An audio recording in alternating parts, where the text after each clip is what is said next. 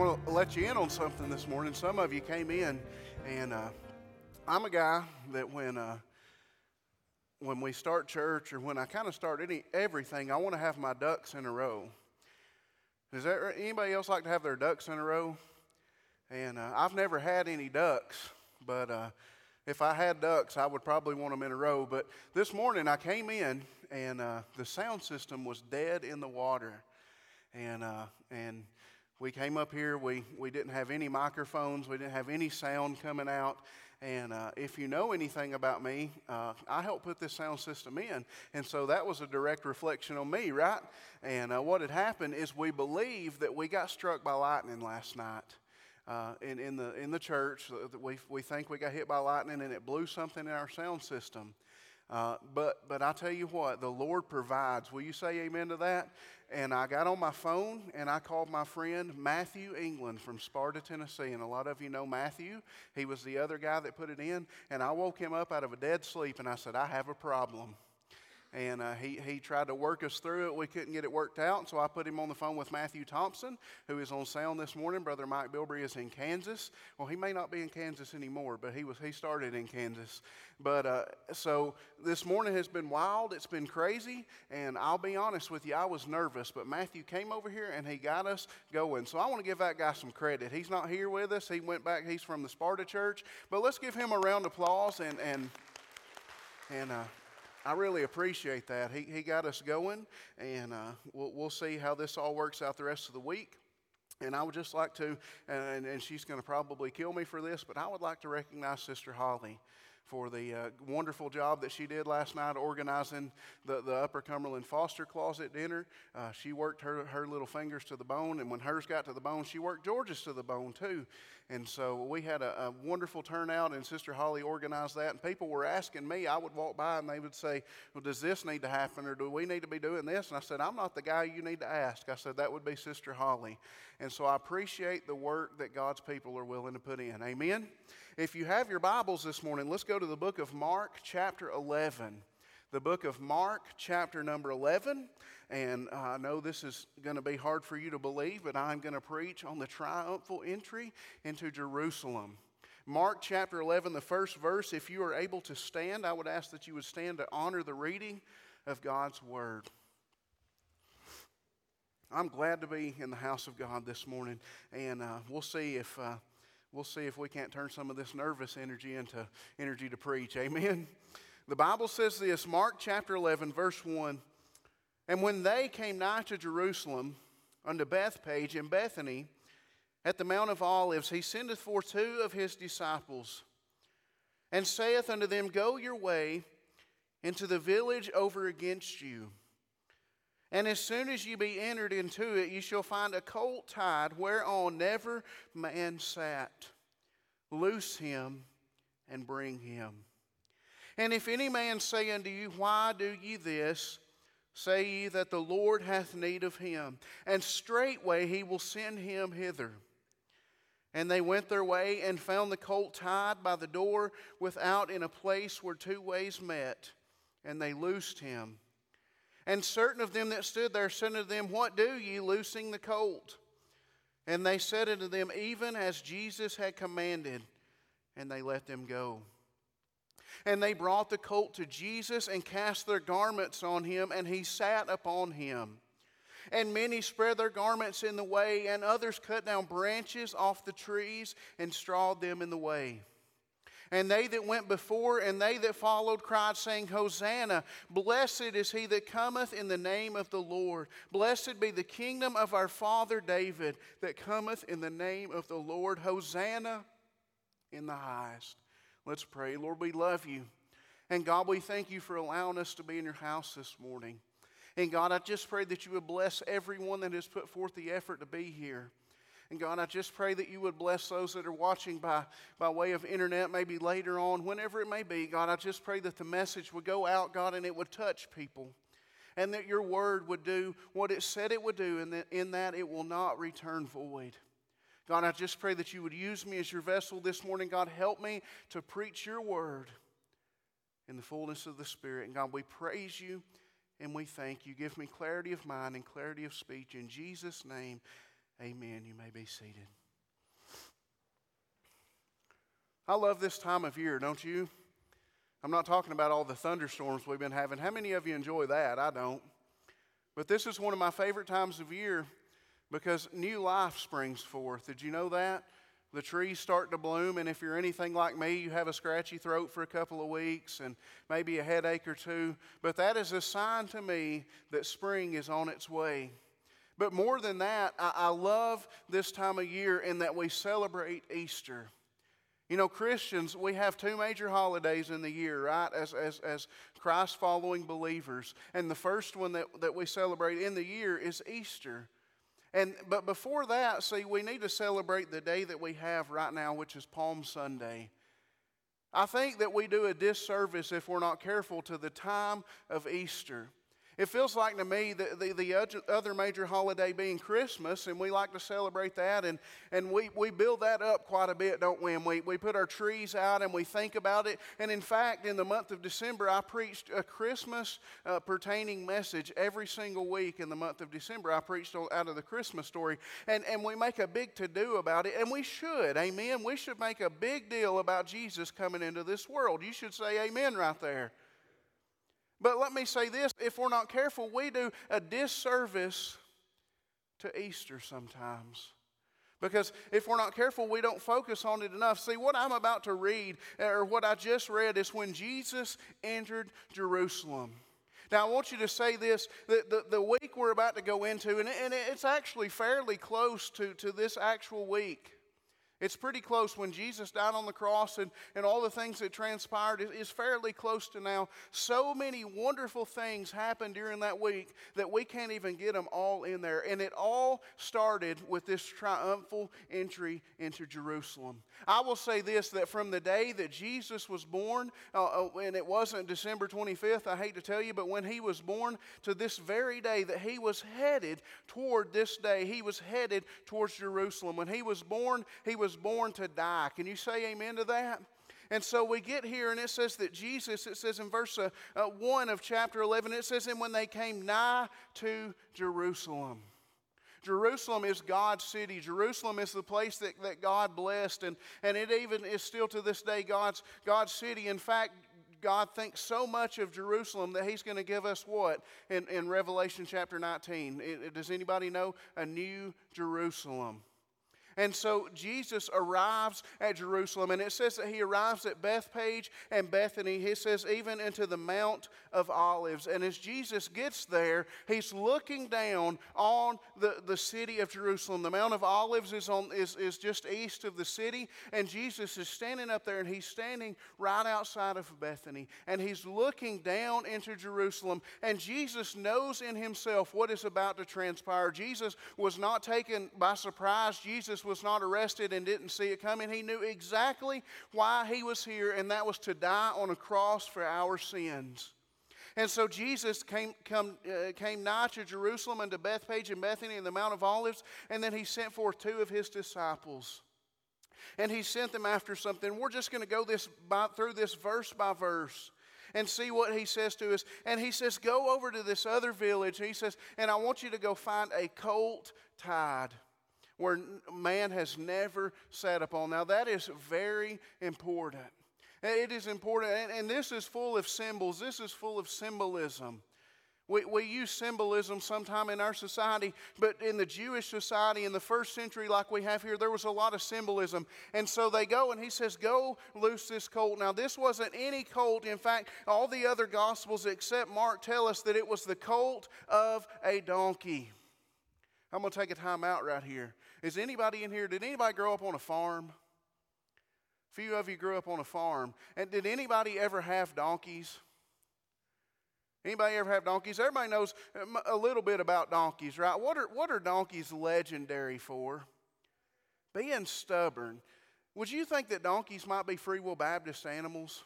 Did you ever think that? Or at least they're God's animals, right? Because you know, a lot of church folks can be stubborn. You don't have to say amen to that. But anyways, and so donkeys, you know, they're not the most prestigious creatures in the world. Would you agree with that? You know, you're not going to take a donkey to the Kentucky Derby and win, are you? Now, could you imagine that, taking a donkey anywhere and putting it up against a horse, and you say, which one of these creatures would you say is nicer to look upon? And you're going to pick the horse every single time. And I'll tell you this, that in these times, and I'm going to explain this, so just bear with me, this is very unique to this culture. If you were a Roman king in this time, when you rode into town, you know what you rode in on? A white stallion. Not just any white stallion, but the biggest white stallion that you could find, the best and the finest. And when the king showed up, he was going to show up on the very best. I think of it like the President of the United States. I mean, the President of the United States, he wouldn't show up to somewhere in a Hyundai, would he? He's going to show up in that big nice Cadillac, isn't he? And so we see here that Jesus says, he says, go, and he says, and get this colt. He said, it's tied up. He said, and if anybody stops you, just tell them that the Lord has need of it, that I need that colt. And so they do this, and they send him after this. Now you think, why in the world would he want a donkey instead of the horse that he was deserving of? Because Jesus had every right to ride in Jerusalem and take it over and say, this is my place. But in this time, the donkey was a sign of humility. And it was a sign of peace. And you know, a donkey, it's just a lowly creature. If you know much about donkeys and horses, horses are really high-spirited, and donkeys, they just kind of stand there and stare.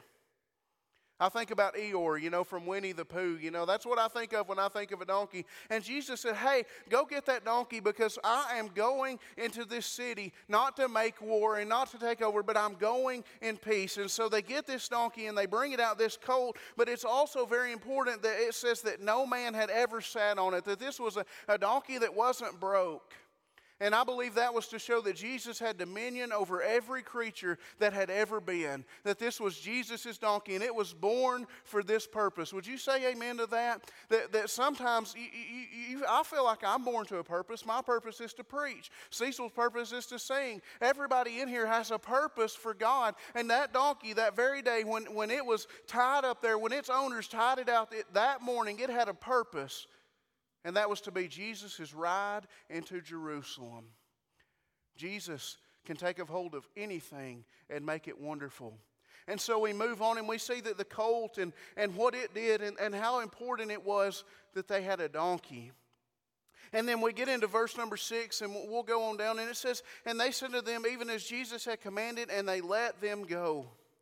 And they brought the colt to Jesus and cast their garments on him, and he sat upon him. So Jesus gets on this donkey, and they make a saddle out of their clothes. And then in verse 8, and this is where we're going to slow down a little, it says, and many spread their garments in the way. And others cut down branches off the trees and strawed them in the way. I want you to understand this just in case you don't get what's going on here. Is that this ride that Jesus is making into Jerusalem is the same ride that any conquering king would take into a city. And as a king would conquer a city, that his servants would go. And what they would do is the armies would fight, and they would defeat the city, and they would take care of everything, make it safe, and then the king finally would show up. And when they would do that, the servants would go, and I would like to liken this into something that we could think of, and they would roll out the red carpet. Everybody understand that, what I'm saying? I've never walked on a red carpet, okay? I'm not that prestigious and I'm not that important. But, you know, when somebody important shows up, what do? You roll out the red carpet. You know, that's the old cliche. And so it says that they began to cut down palm branches, is what it says in John. And they began to actually take their garments off and put them down in front of Jesus. Now, I want you to understand, remember, the donkey, he's a humble creature, right? He's not important. He's a creature of peace. And yet these people were holding Jesus in high esteem. Could you imagine that? That when you showed up at a place that somebody would take their jacket off and throw it down and say, hey, I want you to walk on these clothes. I want you to walk on these branches. And you know why they would do that? Because they didn't think that their dirt and this road was even worthy for Jesus to walk on. And it wasn't. Amen? Nothing about that city was worthy for Jesus to even be there. But yet there he was riding into town to save the entire world. And they were praising him. And I got to thinking about this, and as I thought about him riding in, and we'll move on to the next verse, and this is the crux of the message right here. In verse 9 it says, and they that went before him and they that followed cried, saying, Hosanna, blessed is he that cometh in the name of the Lord. Blessed it be the kingdom of our father David, and cometh in the name of the Lord. Hosanna in the highest. Jesus had a crowd everywhere he went. But do you know why the crowds followed Jesus? Because of what he did for them. The reason that they followed Jesus is because that he opened their eyes. That he loosed their tongues so they could talk. And maybe if they had lame feet, Jesus healed them. And as he would do these things, these miracles, people would forsake what they did and they would follow Jesus. And right before this, and I'll have you, if you have your Bible, you can turn over there. You can keep your finger in Mark. But in John, the book of John, it tells us, in John chapter 12, another story about Jesus' entrance into Jerusalem. And in John chapter 12, in verse 17, it says, the people, therefore, that was with him when he called Lazarus out of his grave and raised him from the dead, bear record. For this cause the people also met him, for they heard that he had done this miracle. It took me a while to figure that out. I'm not the sharpest tool in the shed, but one day it finally dawned on me that the reason that these people were around Jesus, the reason that they were doing this is because they had just seen Jesus. Remember, Lazarus was in Bethany. If you go to John chapter 11, that's where Jesus raised Lazarus from the dead. And then 12, he makes his entrance into Jerusalem. Like I said, there's a lot going on. Is everybody seeing that? There's a lot going on in this time. And he raises Lazarus from the dead, one of his last miracles, and then he's going to go into Jerusalem. And all these people see this, and they're all thinking, hey, he can do something for us. He can raise our dead. He can open our eyes. And so they began to cry, Hosanna. And we sung that song. Cecil picked that song out so well, and we think we know what Hosanna means. I always thought Hosanna meant praise the Lord. Is that what you thought Hosanna meant? Did anybody think that? I always thought, Hosanna meant to lift him up, to praise him, and to just exalt him and to do all this, but that actually is not what it means. The Greek word Hosanna means, please save us. Did you know that? Did everybody know that? Is everybody aware of that? That's what it means. Hosanna means to save us. Please save us.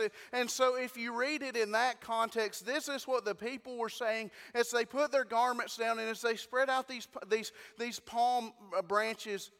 It says they went before him and cried, saying, please save us. Blessed is he that cometh in the name of the Lord. Blessed be the kingdom of our Father. And then they go on to say, please save us in the highest form. What do they want to be saved from? They wanted to be saved from their infirmities, right? They wanted to be saved from, people being saved from death like Lazarus was. They were hurting. I want you to realize this. Think about this. As much as I hate to admit this, I appreciate modern medicine. How many of you had a doctor's appointment this week? Anybody have a doctor's appointment? Several hands went up. I've got a doctor's appointment coming up. But back then, you didn't have doctor's appointments and people hurt. If you were born blind, guess what? You were going to be blind. If you were born lame, there's a chance that you're going to be a beggar. If you had problems in your life like many people do to this day and like they did back then, they lived a hard life. If they could just find a little bit of relief from their pain, they wanted to take it. And so they followed Jesus around and they saw this and they said, Lord, save us. Please save us from these things that are hurting us. Please help us with what's going on in our lives. And so they were begging Jesus, please help me. And I think about it, and And we have a crowd here. And this is going to be the Sunday before the Palm Sunday. And they're saying, save us. And then you go on just a few days later in that very same crowd. What are they yelling then? Crucify him. I thought, for all those years, I thought, how in the world could those people go from praising the Lord to saying crucify him? But they weren't saying praise the Lord. They were saying save us from what is ailing us. Save us from our pain. Save us from all these things. And Jesus went on into the city. See, the thing about it is these people that cried this, they really didn't know what they were yelling. They really didn't know what they were crying out. In their mind, they didn't have any clue that they were looking at the Son of God saying, save us. You see where I'm going with this, right? You understand what's going on here. Is that Jesus actually in his mind had set his face towards Jerusalem, and he had lived his ministry for those 3.5 years headed to this so that he could actually do that, so he could complete this process. And yet these people were standing here and they were saying, Lord, save us. Please save us from something. And Jesus, I would almost think in his mind, he was saying, hey, I am going to save you, just not how you think. I would like to be relieved of my pain, wouldn't you? And I believe God is fully capable of that. But let me tell you, the thing that we're celebrating in this coming week is so much bigger than that. When he said save us, and Jesus was saying, hey, I did come to save you. Jesus was headed to the cross, and we'll probably get to Good Friday a little bit. But Jesus, I believe he had to make a triumphal entry. In fact, it was prophesied. I'm going to read that prophecy to you real quick. It's in the book of Zechariah. We don't read there very much. But Zechariah chapter 9, verse 9 says this, and this is what we should be doing this morning. Rejoice greatly, O daughter of Zion, shout, O daughter of Jerusalem, behold, thy king cometh unto thee. He is just and having salvation, lowly and riding upon an ass and upon a colt, the foal of an ass. And so Jesus is coming into Jerusalem, and he says that we should rejoice. Why should we be rejoicing this week? We should have a smile on our face this morning, shouldn't we? The fact that Jesus did what he did and what he was about to do, he was about to give his life. And you know the first place that Jesus went when he got to Jerusalem, you know where he went? He went to the temple. Now remember, there's a lot of symbolism here. He's on a donkey, and that represents humility. And he's being driven in on a road that was covered with things because he is the King of kings and the Lord of lords. And all these things are pointing towards the King. But then he goes down to the temple. You know why Jesus went down to the temple? Because the temple was where the sacrifices had to be made. And Jesus was going to honor that. Would you say amen? Jesus, the ultimate sacrifice, goes down to the temple, and he does some things in the temple. He evicts the money changers, and he moves these people out. But Jesus went down there and honored God in that way because he came to be the ultimate sacrifice. And these people didn't get what they wanted that day. They didn't get their healing. But little did they know that they were about to be able to get a healing like they had never had. Let me tell you this morning, that sin is as good as having the worst disease in the world. You know, some of you in here have had cancer. Some of you here have heart problems and have had all manner of things. And some of them you can get rid of, and some of them you just have to live with, right? Some people are living with things this morning that are horrible, and you don't want to think about it. But let me tell you, the thing that we are all born with ultimately, and we have to carry all our life, is that infirmity of sin. And we'll carry that our entire lives. And you know how much sin causes us grief? I mean, sin causes me grief in many ways. I've been dealing with family situations that are awful in my family, and I've had other people's families come in and say, hey, this is going on, and I've got family that's causing me grief. And you know what that result from? Sin in somebody's life. Every bit of pain in this world, whether it be mental or whether it be physical or whether it be spiritual pain, it all comes from sin. And we all have to deal with it. Now, the wonderful thing about it is that there is a cure for that sin. That there is a way to be saved out of your sins. Did you know this, that Jesus doesn't save you in your sin? He saves you from your sin and out of your sins. Would you say amen to that? And these people were begging him. They were saying, Lord, save us. God, Jesus, please help us. We would like to get rid of these things, and we would like you to take these things away. But Jesus said, I'm going to the cross. I'm headed in this direction. And if you'll just wait just a few days, you can receive a healing like you have never had. I'm glad that Jesus was willing to do that. I'm glad that Jesus was willing to go all the way to the cross and sacrifice himself for our sins. Because now I can stand here this morning, and you know what I have said, and I did say, I said Hosanna one day. I said, Lord, please save me. And again, I'm going to pull it right back to salvation. If you're lost this morning, you know what? You can cry out. You can come to this altar this morning, and you can just cry out the words, Hosanna, please, Lord, save me. And the work has already been done. The sacrifice has already been made. And I would say that beg you to do that, to cry out and say, Hosanna, blessed is he that cometh in the name of the Lord. We ought to be excited about Jesus coming, amen? But yet we sit here and we're not smiling about it. Can everybody smile? If you're saved this morning, hold your hand up.